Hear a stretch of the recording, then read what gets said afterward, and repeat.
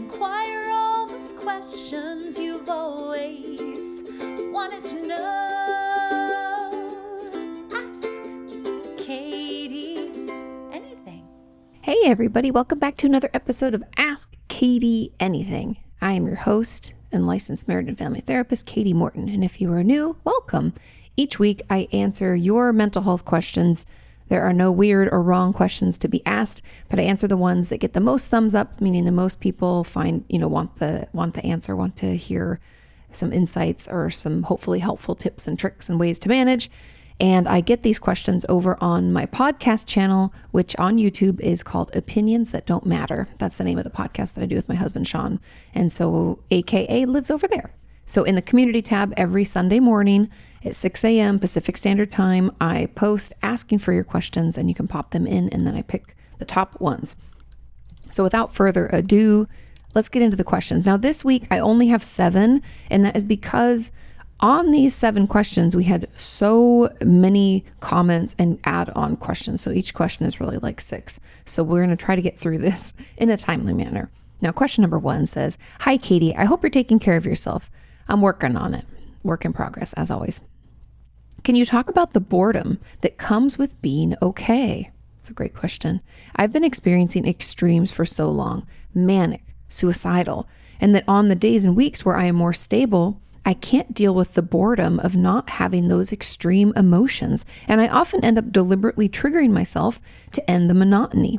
Could you explain why this happens and how to deal with it? Keep up the great work. You are truly helping so many people. I'm so glad.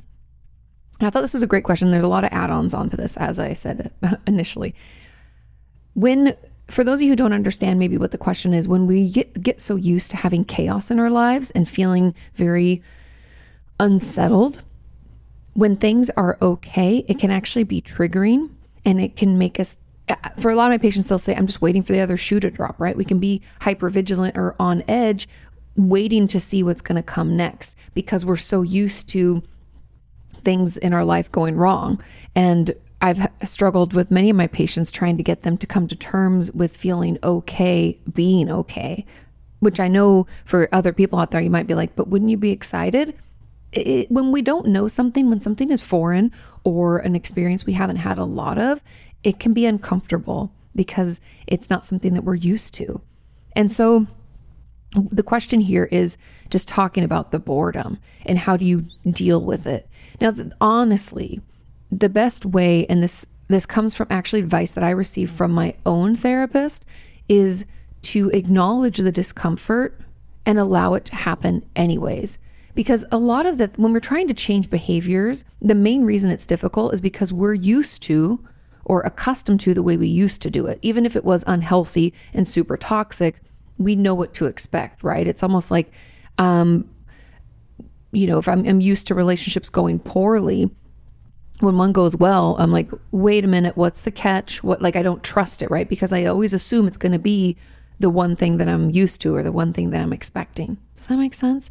And so we can do things like sabotage, meaning we can pick fights with people. If this is relationship based, we can pick fights with people until they act in the way that we're expecting them to, which honestly we see a lot online where people will poke at people and keep calling them a certain name or saying that something happened until that person erupts and acts in a way that maybe seems like what they were already saying that person is. And they're like, ha, I caught you. And you're like, no, you just instigated a scenario. You just sabotaged. You just created something that you swore already existed even when it didn't.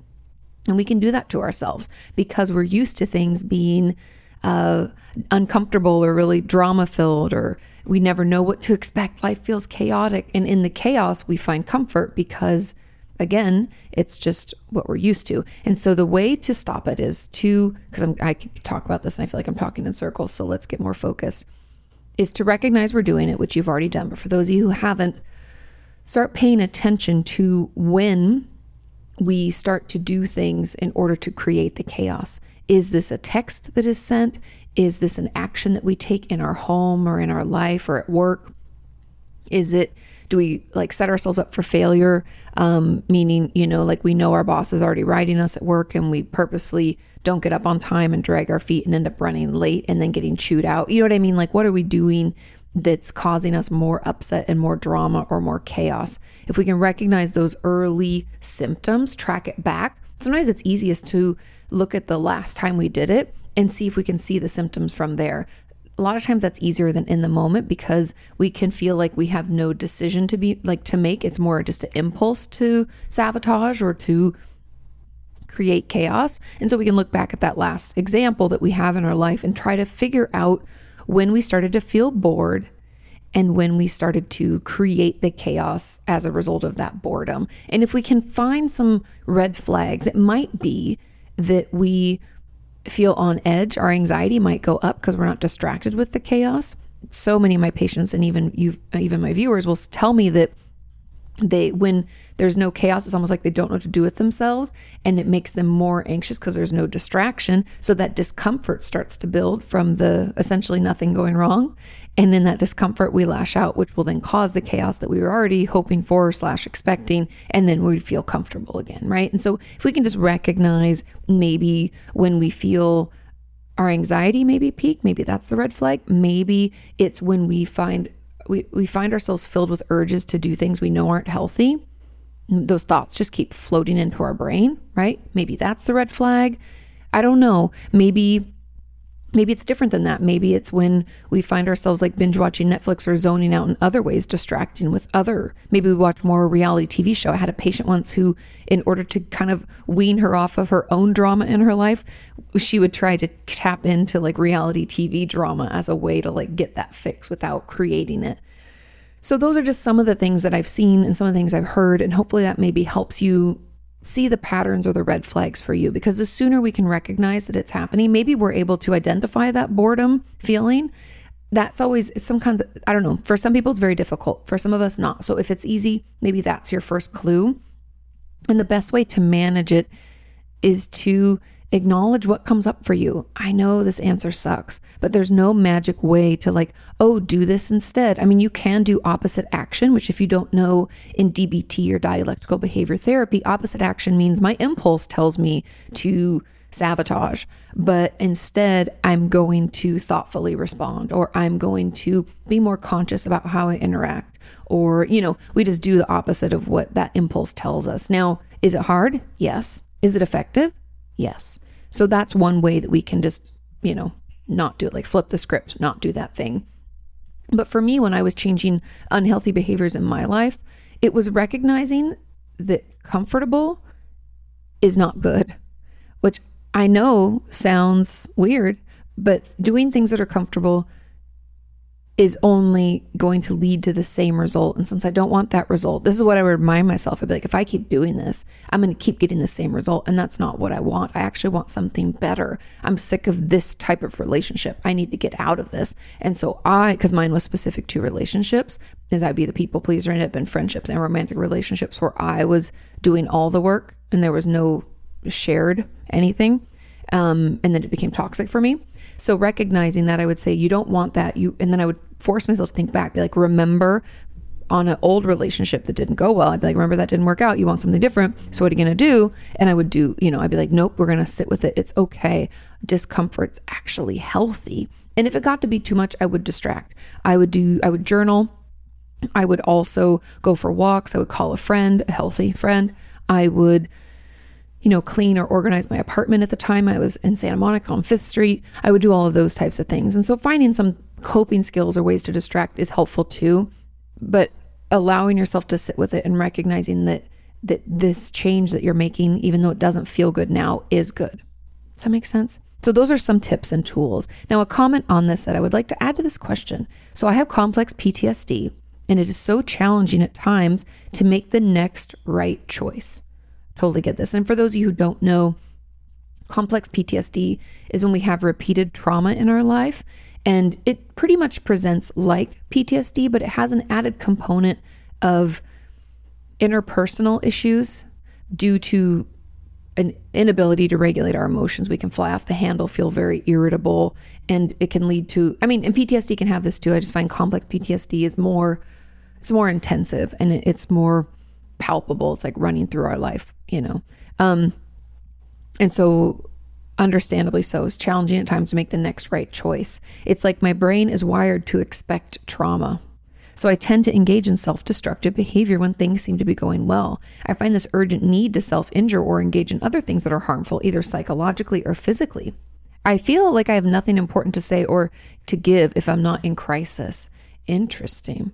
Being kind and self-compassionate is extremely difficult and tends to increase urges. It makes no logical sense to me. Is this at all normal? And how do you combat these extremes and just breathe long enough for the urges to self-destruct pass? This is a great question. And for this person who asked this, I'd be very curious because this sentence said it all to me. I feel like I have nothing important to say or to give if I'm not in crisis. So I would challenge you as a journal prompt or something that, and this isn't something that you maybe can answer in one journal. This might be something you kind of work on and think about and contemplate over weeks, is who are you if not your trauma? What are the things about yourself that you do not associate with the trauma or this complex PTSD or whatever you want to call it? What is that? What's left? Is there anything? Are we so wrapped up in our struggles that we can't see ourselves separately? Because that's kind of what I feel is happening here, is that you're not important or valid or even someone would want to hear if it's not a crisis, which could be part of that, what I just said, like how you define yourself or who you are. And if you don't have the answer, don't worry. I'm going to get into other options because I know trauma can also cause us to not think very highly of ourselves. That shame spiral it can get us sucked into, right? We might not have a good sense of self as a result of that. And so of course we might not think anything is valid unless we're in crisis. But I also am curious, like in your family. So this is another potential thing to think about, just be curious about. Again, not judgmental. We're just going to be curious. Is like in your family growing up, was it only those who were in crisis who got attention? I'm very curious about that. And in your relationships in general, so, okay, that was childhood, but now in your adult relationships, do you find yourself in relationships where there's constant crisis or constant chaos? I'm curious about that because I suspect that there's something in there in your brain, like a deeply held belief that in order to even have the right to exist, you have to have something horrific or a crisis going on. But I don't know if that's true. You let me know.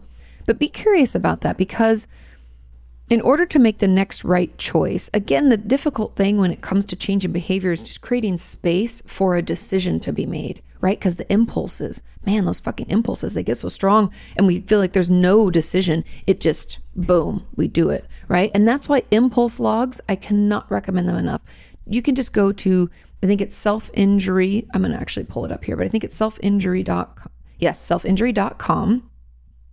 And you can search for their impulse log. I'll actually put this link in the description for you.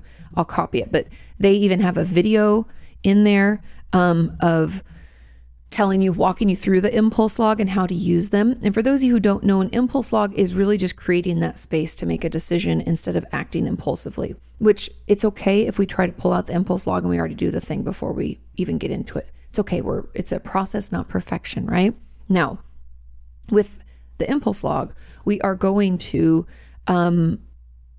first note where we are, what time of day it is, what's happening with us, what's the urge, what's the impulsive thought or the urge, what's the thing that we want to do, what are some alternatives of what we could do. And I think actually before that, it's something about like what feelings are coming up, like what is it that we're experiencing, or what is it we're trying to express through that action, right? If my action is to sabotage, what am I really feeling? I'd challenge you, it's probably not boredom. It might be that you're actually not distracted by chaos. And so you're stuck with how you feel. So what is it that you feel that you're trying to run from? Probably hurt or pain, maybe even excitement or happiness, because those feelings can be just as triggering for many of us. So it slows it down. It gives us an opportunity to make a good decision, because otherwise we just act on impulse and we react, not respond. And so those are just some of the tips and tools and things that I would encourage all of you to do if you're struggling with being okay and being okay with being okay, if that makes sense. those are just some of the things that we can do to try to slow our impulse to self-destruct down, because we all have them. And, we can all get addicted to that up, down, chaotic, roller coaster of life, but we know long-term that's not the best for us. And so between the impulse logs, just being curious about the experience, noting the triggers and maybe the early red flags, all of that can help, because then we can put in place some other tools like impulse logs, coping skills, seeing our therapist, adding in group therapy, and, all the things like that. And if you're looking for coping skills and you're like, I don't even know how to come up with these, you can just get on YouTube and search Katie Morton 25 coping skills. That video will pop up. And even the comments are filled with other ideas for them. So I would encourage you to check that video out. Okay, let's move on to question number 2. And it says, hey, Katie, do you have any tips on how to live for yourself and not others? As a chronically suicidal person, the only reason I am here is to keep other people happy. I don't want help or to be alive, but I do. I constantly flip-flop between this and was wondering if there's a way out. I can't stand the idea of living, but I can't bear to think about the pain that I might cause others. Any advice would be appreciated. Thanks. Now, this had a ton of comments and questions below it, but let's just do them one at a time. So this first question, living for yourself and not others. The truth about this is part of DBT, and the reason that I love that style of therapy so much is that a huge component is what we call building mastery. Now, in order for us to feel confident enough about ourselves, in order to do what we need to do every day and to be a person, a healthy person in relationships, we're going to have to feel good about ourselves just a little bit. And building mastery is a huge component of that. Now, what I mean by building mastery is taking something that we kind of do okay and getting better at it. This could even be taking something we have no idea how to do. Like, I'm going to learn how to play the guitar, or I'm going to learn how to, do yoga, or I'm going to read more books, or whatever. It doesn't matter. Picking something that you're doing okay and then getting better and better and better at it. Maybe it's like a recipe we want to, perfect. Taking the time to do that and trying to build that mastery will help you feel confident about who you are. And it's really important for all of us to have things that we feel we are good at. And so that's one component of trying to build that internal worth. Okay, so building mastery is a huge thing. Now, another is, and this might seem counterintuitive, this isn't living for others, but it's helping others, is volunteering and putting yourself out there and doing positive things for other people. Now, I know you're thinking, but I want to do it for myself. Yes, but every time we do helpful, loving things for others, this can be as simple as leaving kind comments across the internet. I do that on days when I'm feeling really terrible, because it just makes me feel good to know that I could possibly maybe brighten someone's day. And so I'll go in these, swings of doing that for a period of time, and then maybe I take a break, right? But that's one easy way to put positive out there, because you'll get just as much good feeling back from it. Also, something that I used to do pre-COVID was volunteer at, local shelters and make breakfast maybe on a Saturday for the homeless people or the women's shelter. There's different things, places you can go and volunteer your time. You could also, volunteer to help out any of your local schools or libraries or churches, or just getting involved and giving back can make you feel that much better. So that's another thing. And yes, I think, I know that people might be saying, but then I'm living for other people. I'm just telling you ways to get your self-worth and your positive thoughts about yourself up. And that's another way. And then, and I know we're suicidal, but I have to say that I really encourage you to potentially consider medication and obviously get in therapy. And if you're doing both those things, that's wonderful. I just wanted to put that out there for anyone suffering. There are people like myself, and medication has been shown to be effective. So know that there are resources available, and it can and will get better. And so then the last little tip that I will give is to notice your thoughts and to check your facts on said thoughts. So the way that things work is we have thoughts come and go all the time in our brain, but it's the ones that we react to, meaning we have feelings about those thoughts. A thought comes in and we're like, oh my God, I'm such a bad person. Why would I even think that? Or, let's say the thought is something nasty about myself, like I'm such a lazy, stupid piece of shit. Then in my head, I can be like, yeah, and I don't, it's just, you're just so terrible. And I like glom onto that thought, and because I have feelings about it, and then I feel worse about it, right? The shame spiral gets hold of me, and then I act out of it, which is kind of, what we're trying to circumvent this whole situation. And so in order to live for ourselves, we're gonna have to notice our thoughts. And then instead of trying to make them automatically positive, you guys have heard me say this 1,000 times, we're going to have to try some bridge statements. Like even right now, a good bridge statement for this would be, it's possible that if I try, to use some of these tips and tools, that I could live for myself and maybe feel even okay living. Maybe. I'm open to the thought that this could happen. I'm not really sure. And, it's hard, but I'm open to it. Right. And it's not that that's a positive statement, but it's not a negative one either. And we're just trying to bridge the gap over into more positive thoughts from this kind of negativity land that we're living in right now. And so that's really, my advice for that. And again, I cannot tell you enough how important it is for you to be in therapy and consider medication, see a psychiatrist and get assessed. It can really help. Okay.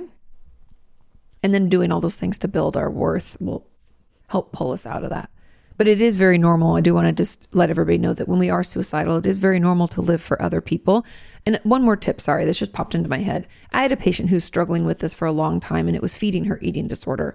And something that I had her do was make a list of the things that she wanted to do in her life and make the list, because her list was actually, again, it's like this, it was for others. Like she didn't want to miss her sister's graduation, and she didn't want to miss, there was a vacation her mom wanted to take her on. She didn't want to miss that because she knew it was important to her mom. And I don't care if these things are for others right now. To be honest, in the moment, until my patients feel better or more stabilized, meaning not so suicidal, anything to keep you alive, I'm okay with. So I don't want you to think, again, that this is like terrible, nasty, whatever. It is something that we would want to improve. But for right now, we just want to make those suicidal thoughts go away. And whatever's keeping you alive, we can hang on to that. And that's okay. Okay? I was just offering some tools because this person's wanting to get out of it. And so those are some ways to get out of it. Okay. Moving on because I'm getting caught up. One of the questions on this is a comment says, I struggle with this too, actually, for a long while now, but I never say anything because I don't want to be seen as a crying wolf by talking about it or being viewed as just another borderline, even though I guess I am. I am a borderline trying to get my shit together instead of using it as an excuse. LOL. That's wonderful. It is hard. I know. I keep going for others. Honestly, thinking about taking my life gives me a sense of relief at times. Of course, it can be like, we can feel like it's our way out. But again, I just want you to know that these feelings will go away. It's not forever, even though our brain tries to tell us it's forever. Okay. It says to know that I have that control if I really wanted is enough to satisfy the thoughts, I guess. So it's more passive. That's good. Yes, I know it's not healthy. Just being real. I constantly feel numb and empty. Thanks, BPD. I don't feel connected to others emotionally. I care about other people, but as far as having actual feelings, I don't. I know it's a coping mechanism I developed because a lot of people I've become attached to have left me growing up, hence BPD and fear of abandonment. Totally makes sense. I feel like it would be a burden on others if I did anything serious to end my life. I would rather live with the nothingness than to know that I caused others pain, even though I know that they would be fine without me. Honestly, the only thing that I think the only thing that would truly miss me is my service dog.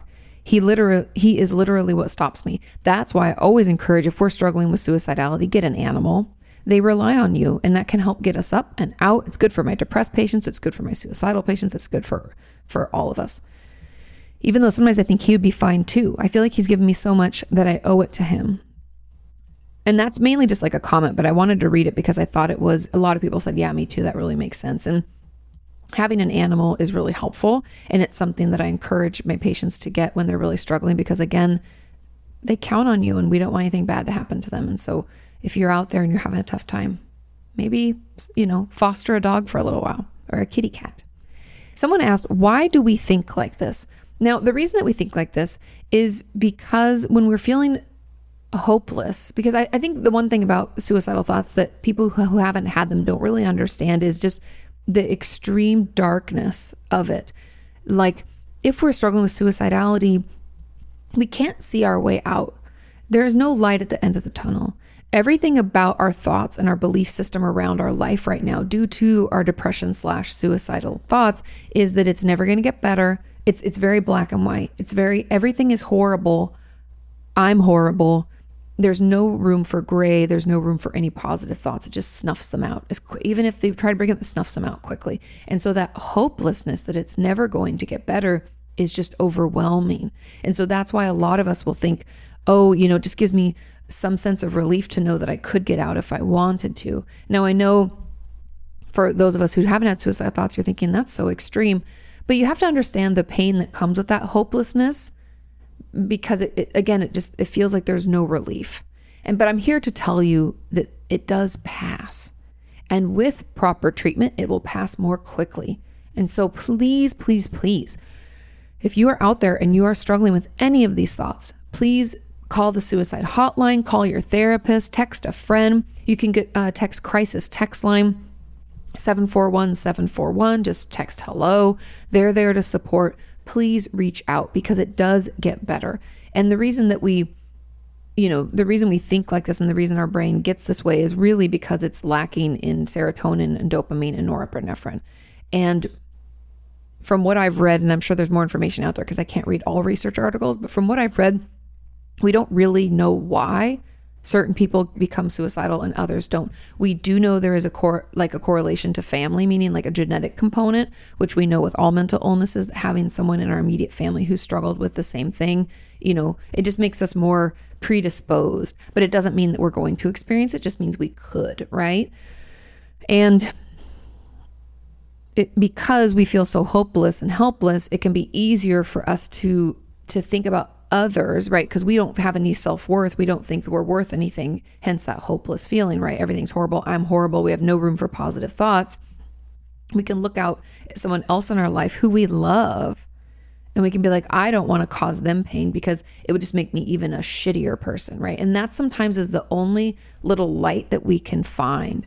And like I said, if we're really struggling and we don't have that much support, I'll take it. That's okay. It's okay to want to live for someone else, because it's in your recovery from these suicidal thoughts and depression that we can muster up some sense of self, some love and compassion for yourself and all you've been through, so that you can start to appreciate yourself more and know that, you should stay alive because you're important and you're valuable and people love you. But when we're in the midst of it, we just can't see that, There's another question that says, how do you cope with having a suicidal mother? My mother's been chronically depressed for what feels like my whole life, and it's been really hard on my entire family. She used to have emotional breakdowns in front of me and my siblings, and even told us she would probably kill herself if we didn't support her more with the chores. What? Is that emotional parentification? That's emotional abuse, actually. It's far better now, but I still feel like these are not things a parent is supposed to share with their children. 100%, your mother has no boundaries, and that is not healthy behavior at all. I notice that whenever she's stressed out and shares it with me, it stresses me out too and overwhelms me emotionally. Of course it does. And when that happens, I just want to leave the situation as soon as possible. Is that reaction normal? 100%. First of all, you do not have to be a dumpster for your mother, meaning you don't have to be a receptacle in which she can dump all of her emotional pain into. That's what a therapist is for, not a child, especially not a child. And not even a partner, really. It's best for a therapist, but at the very least, if it was like your dad or whoever, if she's in a relationship with someone, that would be an equal relationship where they're both adults and, they can decide what they're willing to listen to or not. But you're removing yourself from the situation and getting away is 100% normal, and I would encourage it more. If your mother tries to do this, if she tries to have an emotional breakdown, saying she's going to kill herself, I give you full permission to say something. If you don't even have to say something, but something you could say is, Mom, you don't have to do this in order to get us to do things. This actually isn't really helpful, and I don't think it's really appropriate. Or when she starts doing this, you just walk away. I give you full permission to just walk away. That's emotional abuse. It's that manipulation. I wouldn't be surprised if your mother isn't struggling with her own, I don't want to diagnose her, but anything from narcissism to untreated borderline. Because the thing that people don't understand is, if people can have a diagnosis. People can be narcissists and have borderline personality disorder, have, depression, anxiety, any number of diagnoses. But if they're at least aware and doing their best to try to manage the symptoms, most likely it won't affect us on the outside. Maybe once in a while we'll get in arguments that we maybe shouldn't, or we feel like, they said something hurtful, we said something hurtful, but things will happen because it's life. But your mother, it doesn't sound like, is even acknowledging her own issues, getting any support, and instead is pulling you all into this horrible shit spiral of chaos, and it's abuse. And so that's why holding boundaries around what you're going to allow her to say to you, how you're going to, well, and it's not even like what she can say to you, it's what you're going to allow yourself to absorb, meaning she can say whatever she wants. We can't control her, but we can walk away. We can remove ourselves from the situation.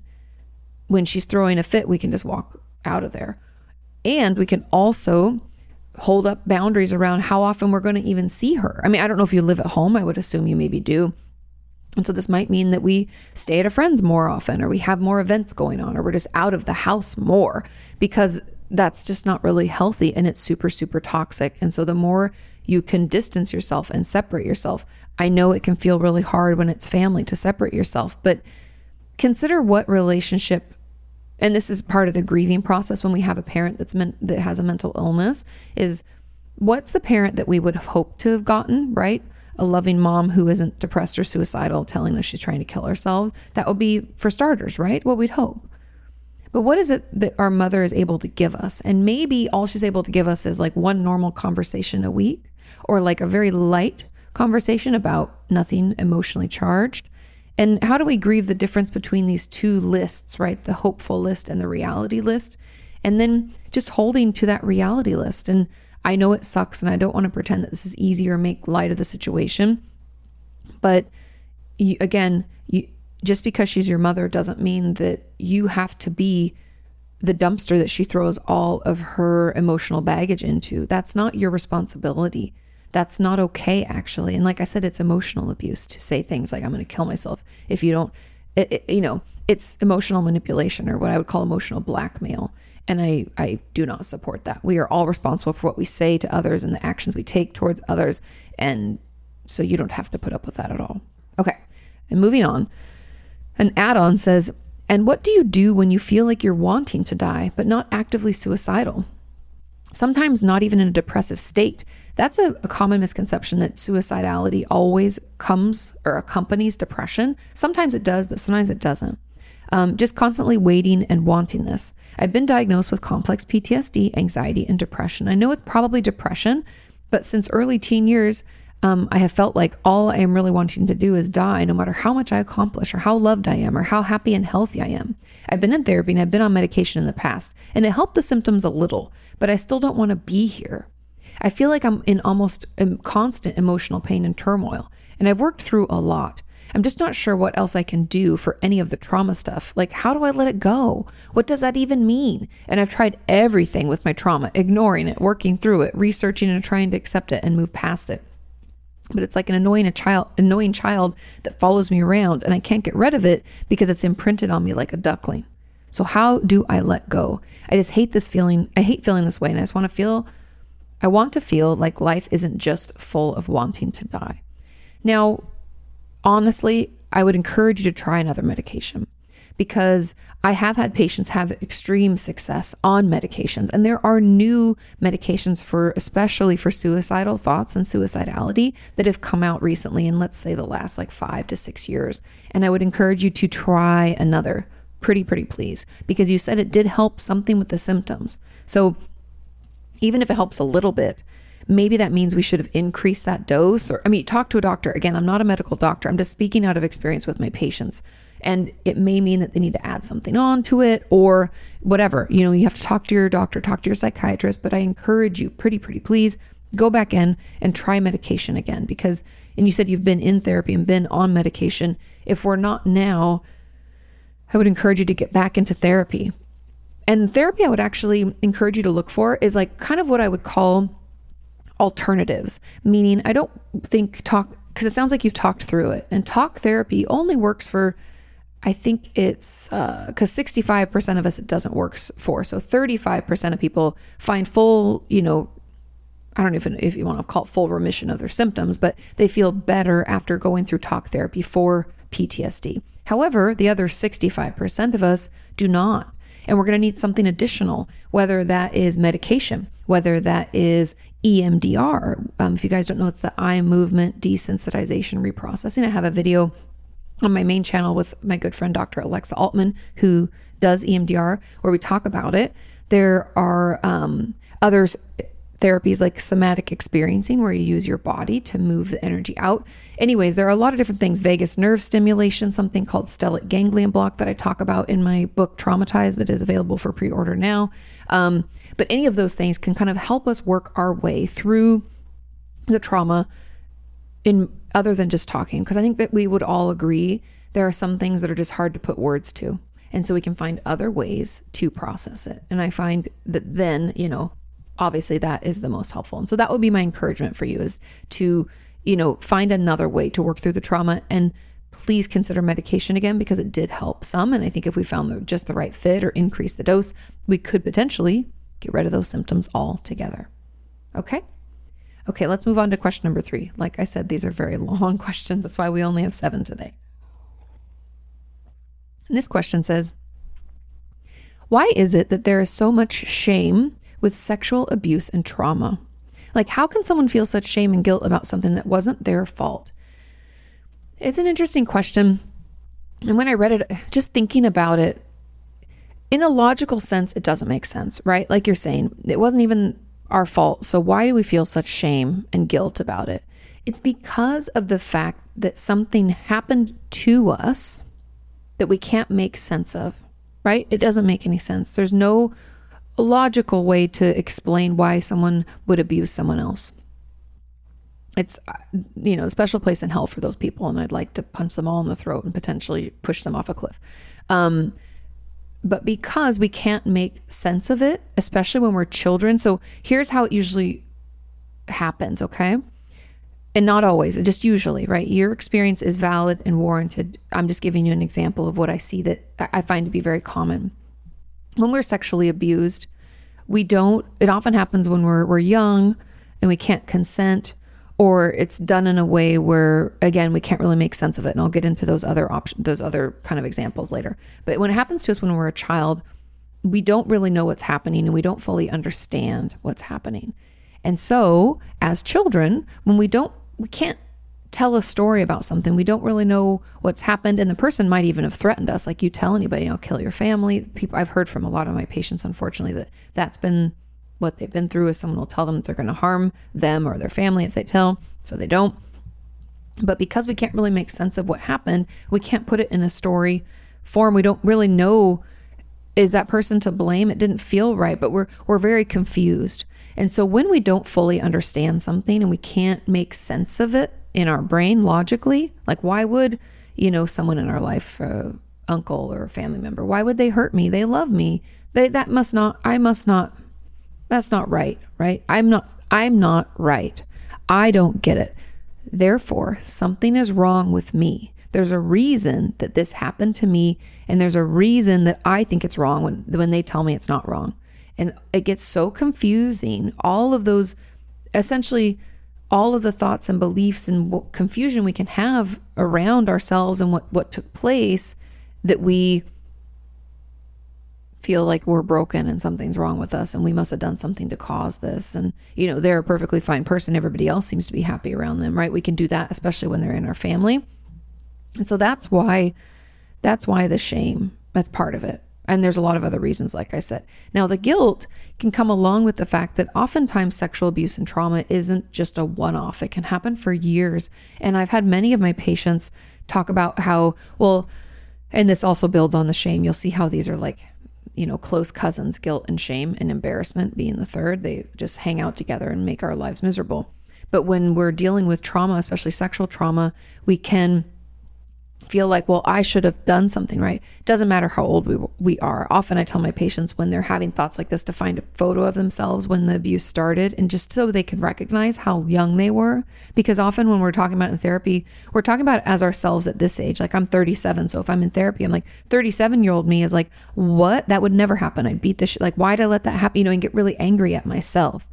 And it's that feeling that we somehow, quote unquote, let it happen, that we feel guilt around it, or I must have done something to lure them, right? It's like, that's why I get really angry whenever I hear anybody online or anybody anywhere talking about how, well, he or she, whoever, was drunk. And so, like they had it coming, as if that gives someone carte blanche to harm us. No. We are not at fault. You cannot consent when you're inebriated. That person's still a creep and deserves to be thrown off a cliff, right? The one who did the harm. So it's all of those mixed messages, I believe, and even our internal messages that cause that guilt. As adults, out of that situation, even if it happened to us when we were adults, once we're removed from it, we're like, why did I let that happen, right? We think that in some way we had the ability to stop it. But if we think back and we do that inner child work and we look at ourselves in that situation, or look back at maybe we had too much to drink, we can consider these things and then realize, hey, and this is what we have, the work we do in therapy, is being able to say to ourselves at that time, hey, you actually couldn't fight back. Like we talk about fight, flight, freeze, right? If we can't fight or run away, we play dead, we freeze. And I hear from a lot of you all the time, especially in abusive situations where we just honestly can't move. We are frozen. And then there's that guilt around like, well, I should have done something, right? But our body honestly just shut us down so that we didn't get harmed more. And it sucks, and it's horrible to have to process, but that's kind of why we hold on to that shame and guilt as we work through our trauma. Now, a comment on this said, says, hi, Katie, happy Thursday. Says, please answer, how does a person know if they have any trauma? Because in my junior year of high school, a guy tried to take advantage of me. That's a trauma already. But also a lot happened in this time. The person I told ended up moving to a different school in the same school district. I lost a couple of family members. My art teacher I talked to all the time had lost her husband. So I stopped sharing how I was feeling with her. It was right before summer vacation. So the next year, the school didn't want me to talk about it with anyone. Is this trauma? Of course, because you were harmed. You tried to tell someone about it and they didn't help you. And so it's almost like traumatized twice. Again, I think we often assume that traumas have to be these huge events and these like a car crash or go to war.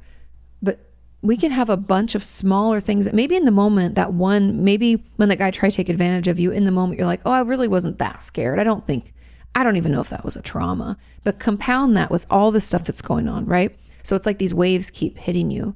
It's like, okay, so a guy tried to take advantage of me.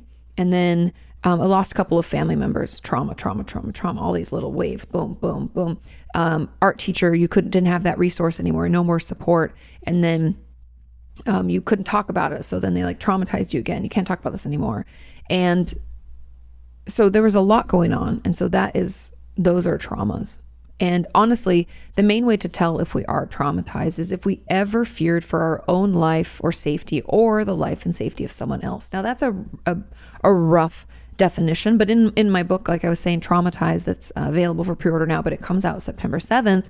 I have a whole chapter, actually really two, if you consider, because I talk about complex PTSD as well, but also a whole chapter about like, have I been traumatized? What is trauma? How do we define it? Because we often think, again, it's these huge instances, but it can be just this buildup of a bunch of, and I don't even like saying bigger or smaller, but you know what I mean? Things that maybe on their own, one of the smaller events, we wouldn't maybe have had such intense symptoms of PTSD, but when you add them all up, because they happen, we never catch our footing. Our resilience is worn down and we become traumatized. And the person just says, I didn't believe it was a trauma because the guy didn't take advantage of me. And I told the school, but I've been told it was trauma, even though there was no rape that took place. And it doesn't have to be, again, it doesn't have to be a big thing. I would say that you have been traumatized. Now, there was another question on this that also, Katie, why is there extra shame from people when they find out it wasn't just a man abusing a woman. Unfortunately, in our society, a lot of people assume that women cannot be abusers. And I'm here, unfortunately, to tell you that they can. And it's not just females who are sexually abused. Men are sexually abused all the time. I've had many patients over the years, unfortunately, who were abused, men that were abused by women or women that were abused by women.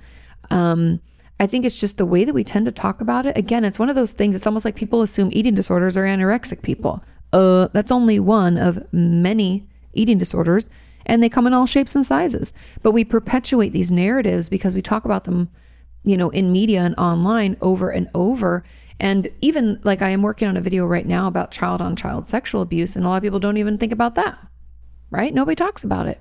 And so anyways, I really think that because it's not talked about enough, it's like compounding shame, because we're like, not only did this horrible thing happen to me, right? But then we're like, but I must be really messed up because it doesn't even fall into this scenario that people assume. And I'm just here to tell you that it's not your fault, and that abuse is abuse, and it doesn't matter who does it to us. It's still abuse, and your feelings are valid, and you are worthy of getting help and support. I know that doesn't make it better. I know that doesn't make that shame feeling go away, but I just want you to know I hear you. I see you. It's real. Trust me. I hear it from you. I've seen it in my office. I know that it exists that way, and I will do my best to talk about it more so that people know that abuse isn't just a man abusing a woman. It happens, unfortunately, it doesn't discriminate, right? And then the final question says, it happened more than once with more than one person, and I think it's all my fault and that I caused it somehow. How can I get over that feeling and belief? And this is what I was talking about at the beginning, how when things can happen repeatedly, and if we have complex PTSD, there can be multiple perpetrators or people who harmed us, abusers. And so it can be hard for us to not feel like it's our fault. And I actually have a whole chapter in my book just about why, because I've heard from a lot of my patients, and I giggle because one of my patients said, what am I, just a fly trap for abusers? Like, why does this keep happening to me? And then she'd been married in an abusive relationship that way. And she's like, are you fucking kidding me? Right? It feels like God's playing a sick joke. And the truth about this is that, unfortunately, when we are abused at a young age, especially, it can cause us a lot of shame. And that shame, if you don't know the difference between guilt and shame is the belief that something is inherently wrong with you, like I'm broken in some way. That's what shame tells us.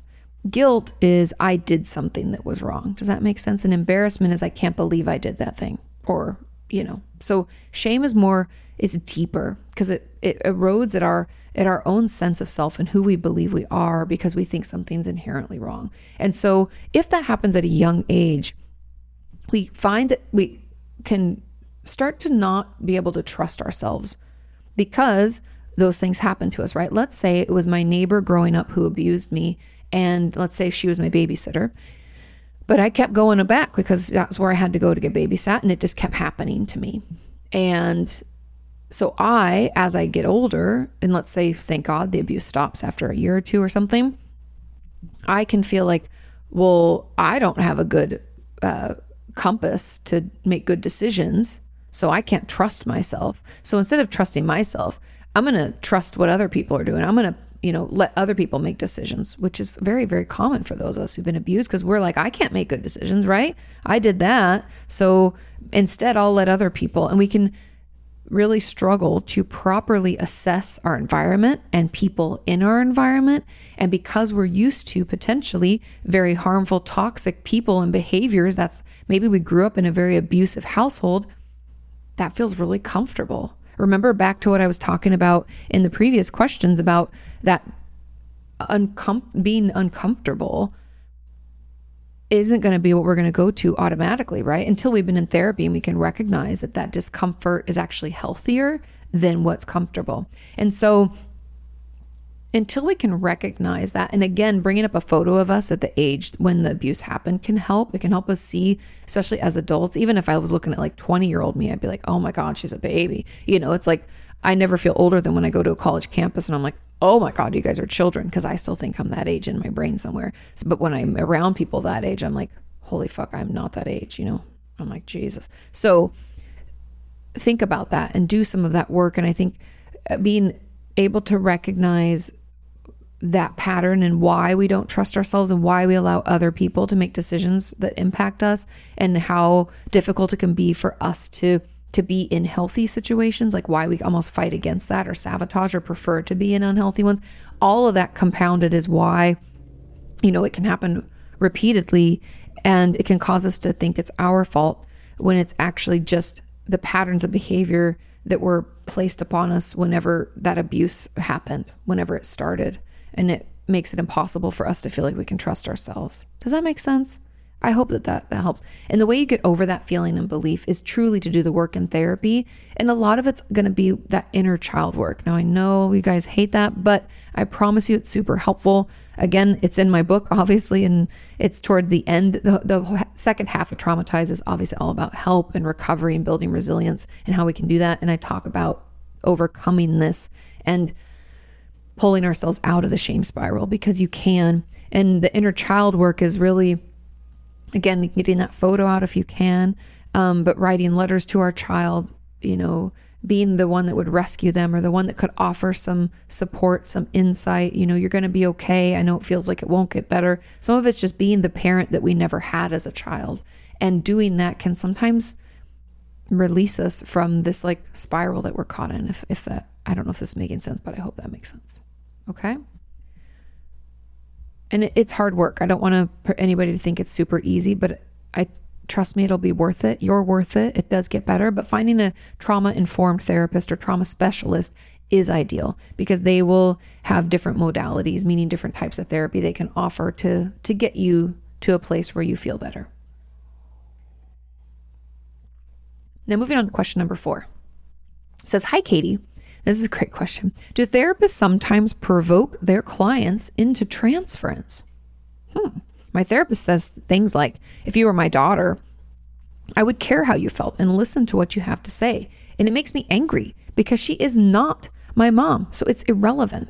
I've heard from your videos a bit about transference, but it seems like it's something that happens that people don't want or has to be worked through, not something to try for. Is it strange that my therapist does this? What reasons would there be for saying things like this? Is she trying to make me mad? Okay. I don't say stuff like this, and I'm sure there'll be therapists out there that disagree with me, but I do not think this is very healthy or helpful. Like you said, it's irrelevant. What would be more helpful what I've done with my patients, for example, in this scenario, if I'm taking this sentence, like if you were my daughter, I would care about, you know, and listen and all this stuff. I would say instead, if you had a child, how would you want to interact with them? And how do you think you would have dealt with this? So I'm not going to put myself in that parent role, because again, like you said, she's provoking transference. And I think I don't believe it's done maliciously. Like, I don't think she's trying to make you mad. I think sometimes therapists let their guard down. Maybe they're overworked. Maybe they're not taking care of their own mental health and seeing their own therapist, and overstep, because this feels like a big overstep where she's crossing a boundary and causing upset in you, right? Because by placing, as a therapist, by placing myself in what I would call the rescue mode, the rescuer, right? I'm like your white knight coming in to save the day. If I place myself in that parental or rescuer mode, then our relationship is different now. And it's not up to me to rescue, it's up to you to rescue you. And so by doing that, I think it's because she probably cares and wants you to know that she cares, but there are healthier, more therapeutic ways to do that. And I believe it was, hopefully, we're going to hope for the best, right? And believe in the good in people. I would hope that it was just a misstep. But I think it is fair to have a conversation with your therapist about this, and saying something to the effect of like, you know, when you say that, like, if I was your daughter, I find that really triggering. And I feel like it's triggering transference. I don't want to treat you like my mom. I don't find that helpful. Instead, it would be helpful for you just to have me pretend to have a daughter, talk to it that way, or, to go about it in a different way. You don't even have to have an answer for how you want her to talk about it. But I think that's an easy, fair conversation. Not easy. I don't want to say easy because it might be hard for you to advocate for yourself, but I'm just saying it's it doesn't have to be, you don't have to talk about it forever, but it is something that should be addressed because that is not healthy. And there's no reason that I would do that to a patient. And like I said, another therapist might be watching this and saying, well, I do it and it helps with X, Y, or Z. Good for you. I would encourage you to leave that in the comments and explain why, because I just cannot see a reason for doing this and any way that this would possibly be helpful for my patients. And you are correct. If transference does come up, because it almost always does, it's important to call it out, recognize what it is, and talk through it.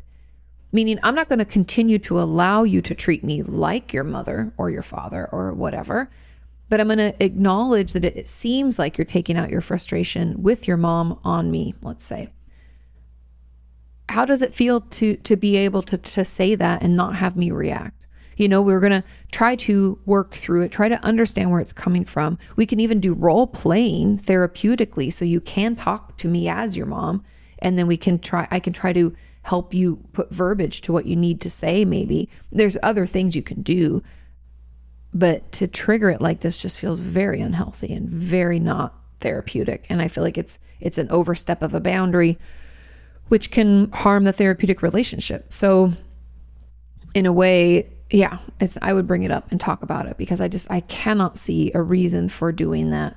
I think there are other therapeutic tools to use that would get you to the place that I assume she's trying to get you to, which is like, recognizing that maybe your mom isn't very loving or emotionally supportive.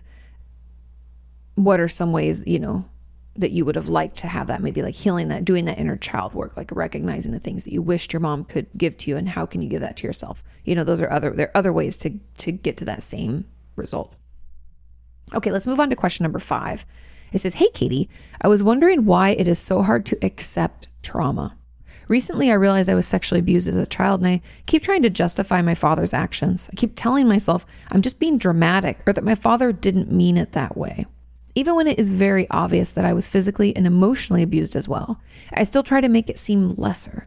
Is there a reason why I keep doing this, and how do I stop? Thank you so much. So the interesting thing about this, it is very common, first of all. And the reason it's hard to accept, again, is because of that shame and guilt and embarrassment that comes swirling in with a trauma, like with PTSD. Meaning that when we feel like something's wrong with us, right? Shame. And we feel like we did something maybe to cause it, guilt. And sexual-based abuse can feel very embarrassing, right? I can't believe I even participated in that, right? Or even for many of my patients and viewers have told me, sometimes when we're sexually abused, we can have an orgasm. Again, that's a physiological reaction. That's not one that we have control over, unfortunately. And that can feel gross, and then we can be embarrassed about it, and it can lead more shame. What's wrong with me? I'm broken inside. And so we can like spiral in with these 3 things, shame, guilt, embarrassment, over and over, and think, because we're all blaming ourselves, that the perpetrator, the one who harmed us, is not to blame. It's I take the blame, which is not correct, but it's because we feel all that shame and guilt and embarrassment. Does that make sense? And especially when it's someone in our family, it can be really hard. Again, going back to what I talked about, I think it was like question number 1 or 2, but going back to that difficulty in making sense of it, like why would someone who loves me do something that's so hurtful? It can be really hard for us to come to terms with that and accept that, because a parent should love their child. They shouldn't harm them. And it's especially difficult for those of us who maybe only had one good parent, or maybe one parent that was active in our lives, right? I see this a lot with my parents who've had maybe an absent father or mother, one that maybe is like a drug addict, or they got divorced early and they moved away and they really never knew them. And then they only had one parent that was there. And that's, the good enough, quote unquote, good enough parent. So even if they were abusive, we're like, well, this is all I got. So we like clomb onto it. And anything they do, they think, oh, we automatically take responsibility. We're like, oh, I must have done something to trigger that. It's not their fault because it's all I've got, right? And we, out of our urgency or necessity to have a caregiver and have a parent, we will hold on to them even if it's really unhealthy and super abusive because, what we don't feel like we have any other options. It's part of our survival, right? And so I know that I'm really digging into that, but I want everybody to know that that is a very common response. And I really believe that the acceptance of the trauma is due to that shame, guilt, and embarrassment. I think that's at the root. And especially because probably for years, when we were stuffing it down, just trying to survive in our life, we just pretended it wasn't that big of a deal. We talked ourselves out of it so that we could keep going, right? And pat yourself on the back for surviving. I think it's in the Courage to Heal workbook.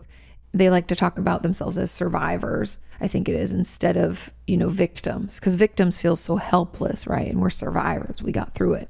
And so you're a survivor, and all of that, what we're now trying to fight back against, did have a place to assist us. It was helpful at that time, but now it's not. And it takes time. The acceptance process can be slow, but it's okay. Give yourself a moment, recognizing maybe it might even be some of the grief of having an abusive father that we have to acknowledge, right? That we're sad that relationship was what it was.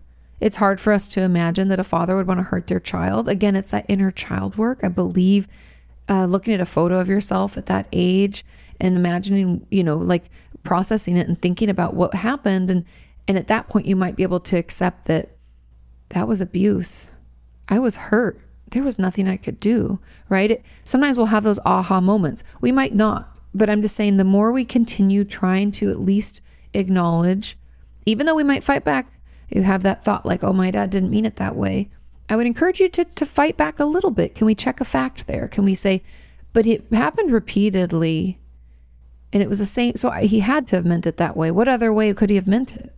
Challenge those thoughts a little bit, because again, it's our old way of thinking that got us through to help us survive, but now it's getting in the way and it's a hindrance. And so if we can just acknowledge it for what it is, start challenging it a little bit as much as we can tolerate.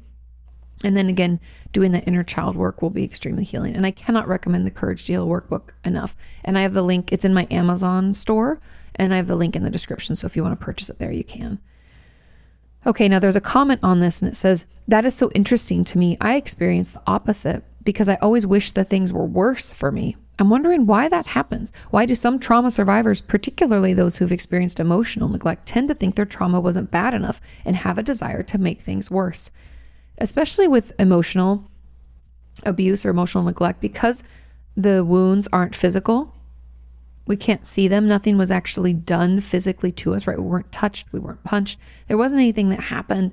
We can feel like we're making it up, that we're making it into more than it was, because again, the evidence is emotional. It's almost the same reason that there's a stigma with mental illness, because you can't see it. It's not like a broken bone. You don't see the bone coming out of their leg and you're like, oh, we should fix that. Instead, it's all in our brain and you can't see it. And people, want to pretend that it's not that big of a deal. And so it's just unfortunately kind of part of that. And because we didn't have the bumps and bruises and the physical ramifications of having someone actually do something physically to us, we can feel like our abuse is lesser than. But I'm here to tell you that there is no rating scale or ranking when it comes to abuse. They're all horribly, horribly painful. They all cause PTSD symptoms and they all are worthy of treatment. And it's just part of that shame. It's part of that guilt. It's part of that embarrassment. It's part of what comes along, unfortunately, with abuse. We feel like something's wrong with us, right? I'm making it up. It's my fault. We take ownership over it as a way to kind of help us try to make sense of what happened, even though it doesn't make sense when we're younger. And it's hard to let go of that narrative when we get older. And that's why working with a trauma specialist will be really healing. And so really, in a way, it's like our brain tries to tell us, oh, if it was worse, then this would be warranted. It's that old way of thinking that's not helpful anymore. It's hindering you. And so again, checking those facts, not allowing that thought to hang around and be correct without double checking it. But it's really, I believe it's again linked to that shame, embarrassment, and guilt. Now, this other person says, I'm not sure if what happened to me was actually child sexual abuse, and says, trigger warning for some detailed description. It says, when I was between 14 and 16, my mom and I used to regularly watch a TV show together laying in her bed. During that time, she would often masturbate under the covers. Now, I'm not going to read any more, just so that if it hurts anybody or is bothersome. But they're asking, would you consider this behavior to be inappropriate or even slightly sexually abusive? 100%. That is completely inappropriate conduct. There is no reason that you would want to, and this person said it in there, she never touched her inappropriately, but that is inappropriate. It's the same as I would say to, I unfortunately had a girl I went to school with when I was younger. Her mom and her shared a bedroom, and she would have sex with boyfriends with my friend in the room. That's horribly abusive. Also, watching porn with your children around is sexual abuse. I think so often we assume there has to be contact that has to be made in order for it to be considered abuse. And I'm here to tell you that is not true. It is sexually inappropriate behavior. And again, the question the person asked, why would you want to do that with your daughter there next to you? That is very inappropriate. And I wouldn't be surprised if your mom was abused also. That's just very inappropriate sexual conduct. And it's sexual abuse because a child is present. So I just don't know why somebody would want to do that in the presence of their own daughter. Now I avoid watching TV with her and stop coming into her bedroom to say goodnight. I would too. I can't stand her touching me at all. And even though we weren't exactly close before, I've closed off emotionally even more to her. I'm disgusted and ashamed of her, and sometimes of me for continuing the movie nights for so long. What are your thoughts on this? Am I overreacting? No. You are not overreacting at all. I would encourage you to seek out some therapy. There's also, I think it's hopeforrecovery.org, and that's the number 4. They have some free trauma groups that are available online. I think that could be really beneficial, but your response is normal, unfortunately, because what you sustained was sexual abuse, and that relationship is ruined, I honestly think therapy is probably the best. I think that will be the first step in your healing. If it's safe, I don't know. And this is, again, I just always throw it out there because you just never know. It could be healthy or healing, maybe not, for you to talk to your mom about it in therapy if she would come. Because again, like I said, it's a very bizarre behavior, something I could never imagine doing around a child ever. And I wonder if she herself was abused. It's just a very, very weird thing to do, and very inappropriate and very abusive. And I'm sorry that you had to go through that. But no, you're not overreacting. This is definitely sexual abuse. And I would reach out and get some support because it does get better. Okay. Let's move on to question number 6. It says, "Hi, Katie. I was wondering if you have any advice on how to discuss past sexual trauma in therapy. Do you really have to share and relive all the details in order to heal? Not always.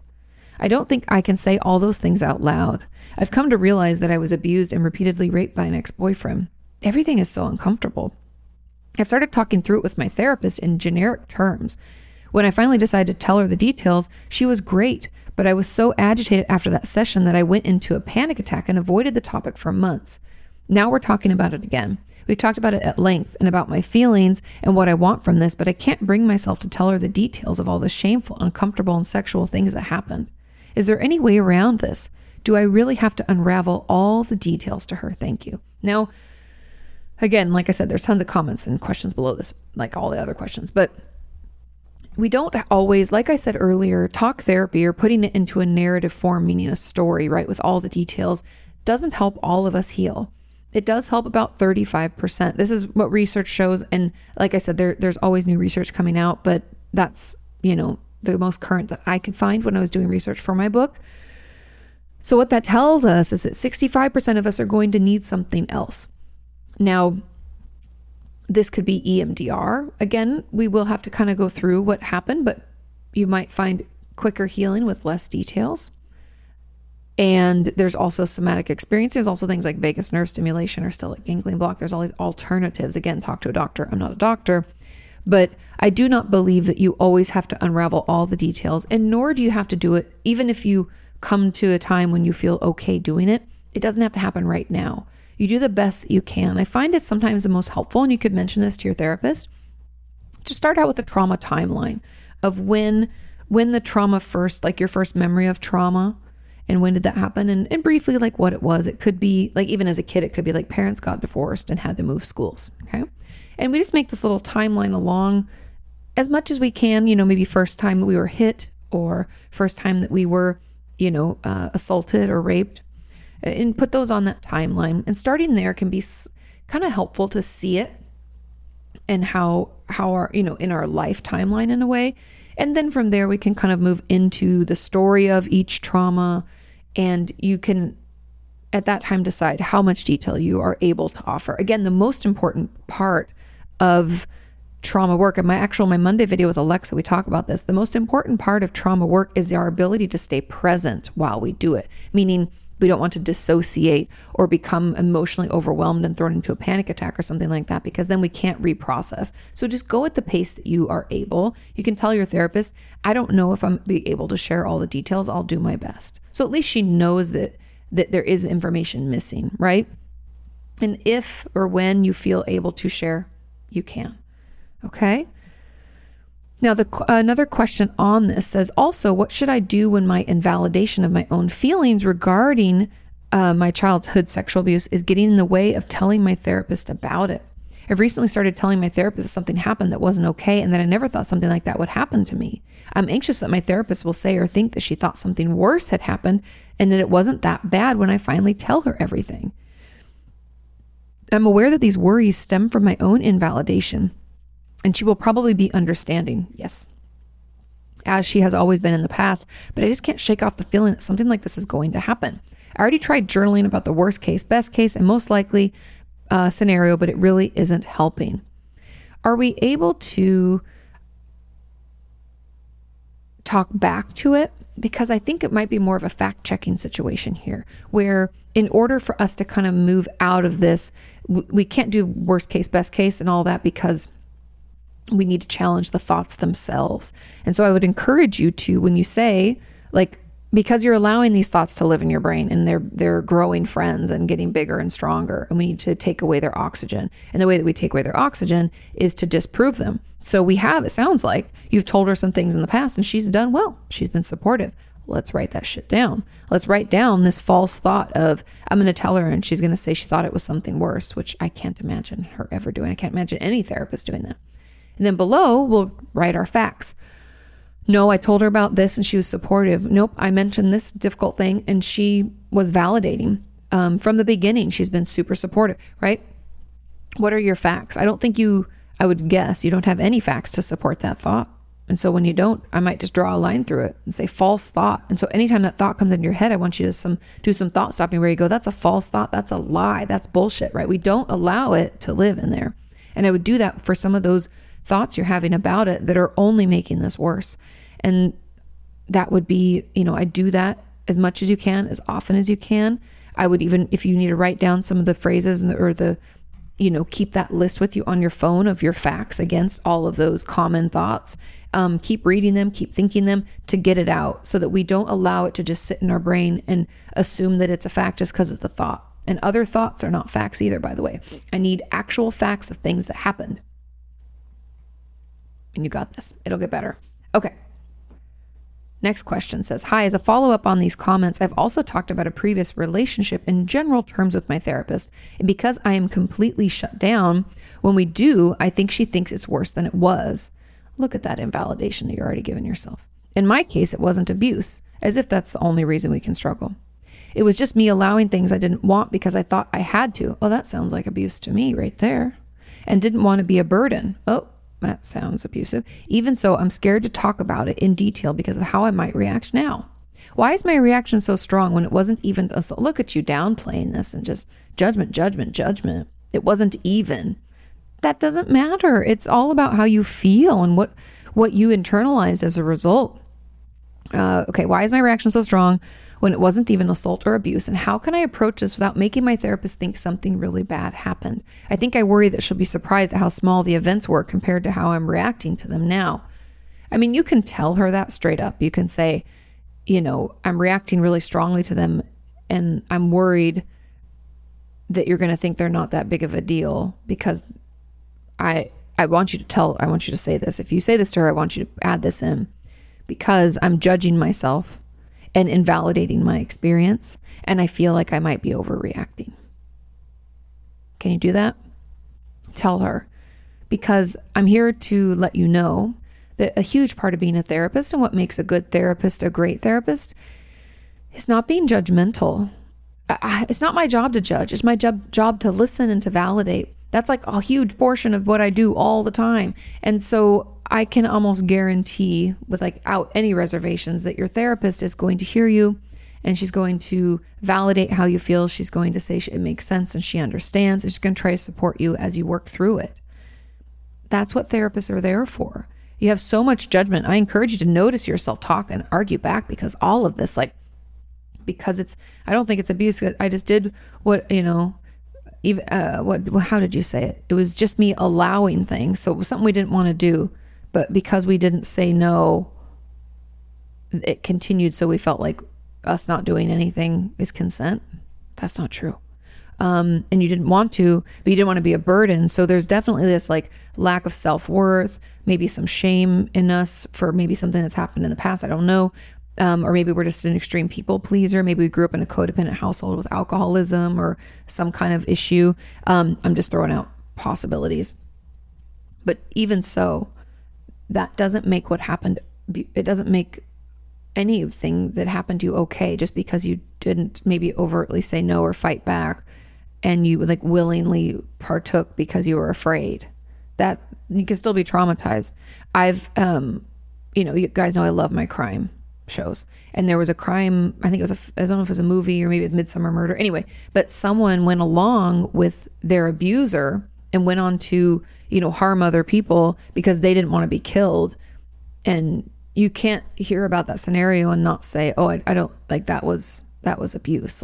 Obviously they were abused at the beginning, but I'm just saying, even going along with the stuff that had happened, that's still abusive, and that's still us being traumatized. And that doesn't mean that it doesn't have to be a certain thing in order for it to warrant our emotional experience. All of our emotional experiences are fine and warranted.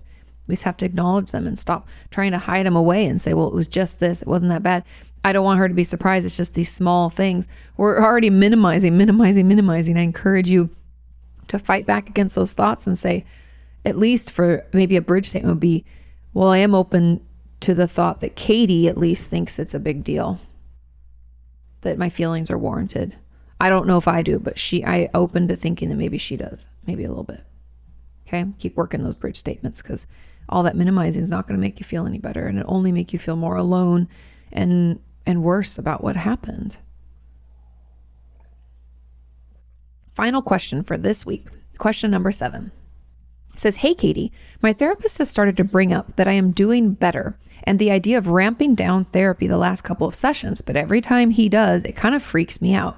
Is this attachment, or could it be the fear of losing my safety net?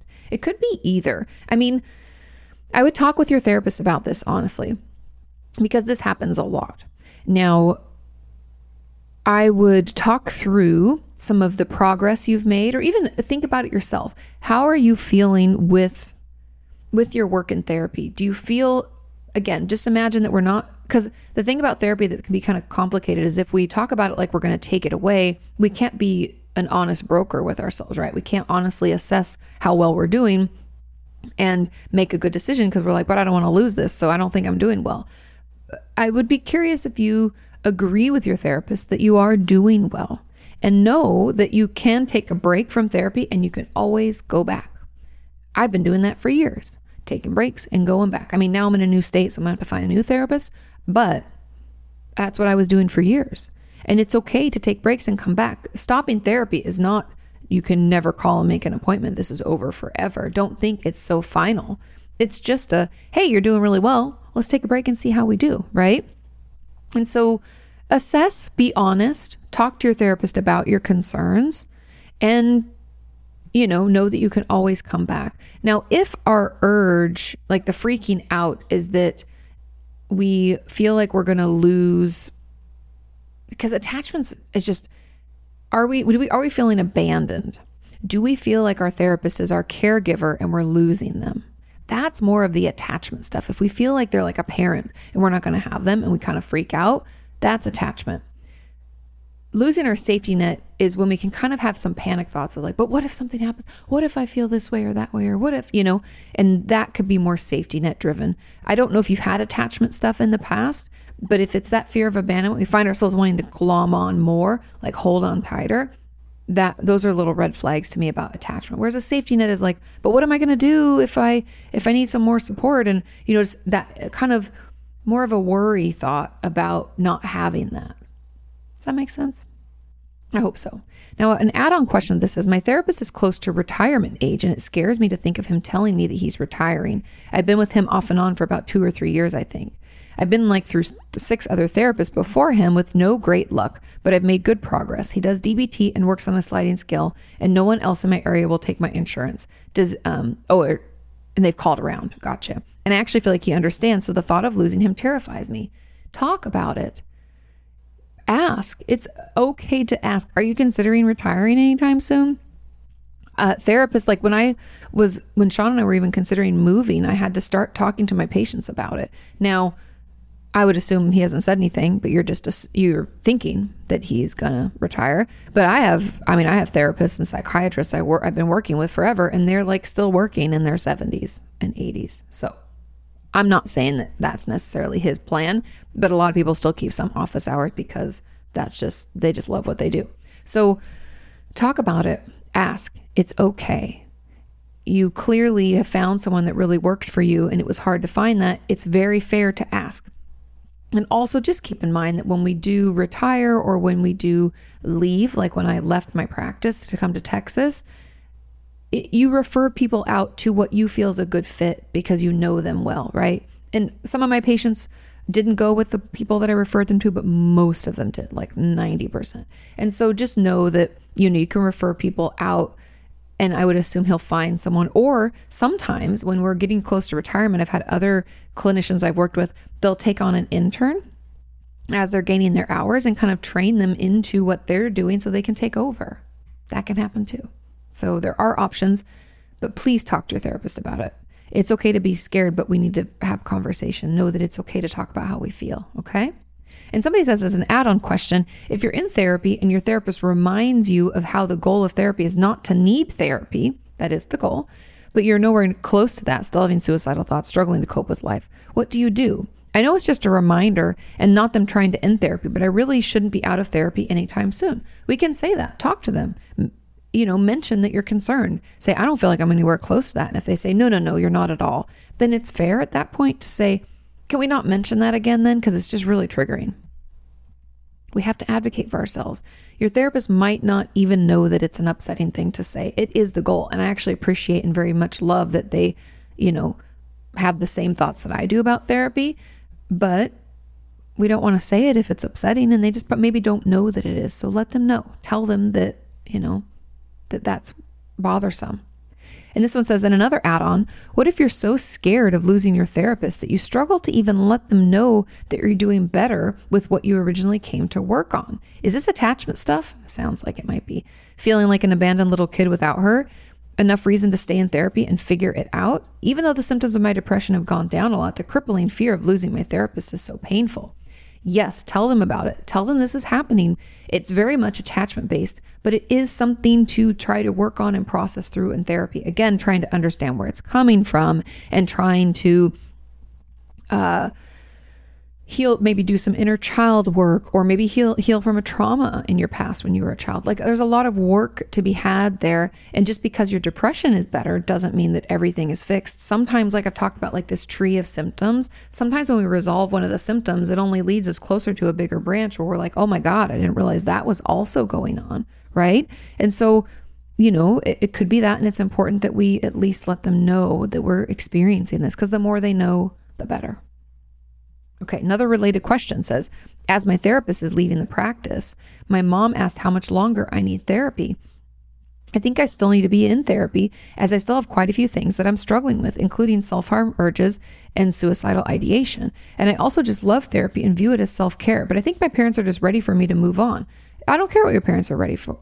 Are you ready for it? Sounds like you're not. So I would tell them that you're not, and that's okay. Says, my mom's said she doesn't want me to become too attached to therapy and that I should use support in my life other than my therapist. That helps somewhat. I even talk about this in my first book, Are You Okay?, about how sometimes it's the blind leading the blind. We can only get so much support from friends and family. There is a reason that therapists, psychiatrists, psychologists, counselors exist, and we should utilize that. says, I'd like to do both. Is this okay? Yes, this is okay. I would tell your parents that you still need therapy, that things are improving, but you're not all the way better, and that you need that support. I would just push back. It's completely okay. Because frankly, I love your parents. I don't care what they need or want. They're not you. They don't really know what's going on with you. That's why you're in therapy. And yes, other support, I would tell them like other support is helpful, but it's not as, what's the word I'm looking for? It's like not as structured and it's not as helpful because a lot of times people don't know. They didn't go to school for years and work in the field for years. You know, there's only so much they can offer. Again, it's the blind leading the blind. So I would say that to them. And yes, it's okay to need therapy. You are completely warranted in that feeling. That's it, you guys. That's our last question. Like I said, we only did 7 this week because we had so many add-on questions, but I hope you found that helpful. A ton of trauma-based things, a lot of suicidal stuff and therapy stuff. Just wonderful, wonderful questions. I want to thank you all for being such a wonderful community, wonderful people, and all of your love and support over the years. I really appreciate it. Have a wonderful rest of your week, and I will see you next time. Bye. You can ask her why breakups suck or why you've hit a plateau.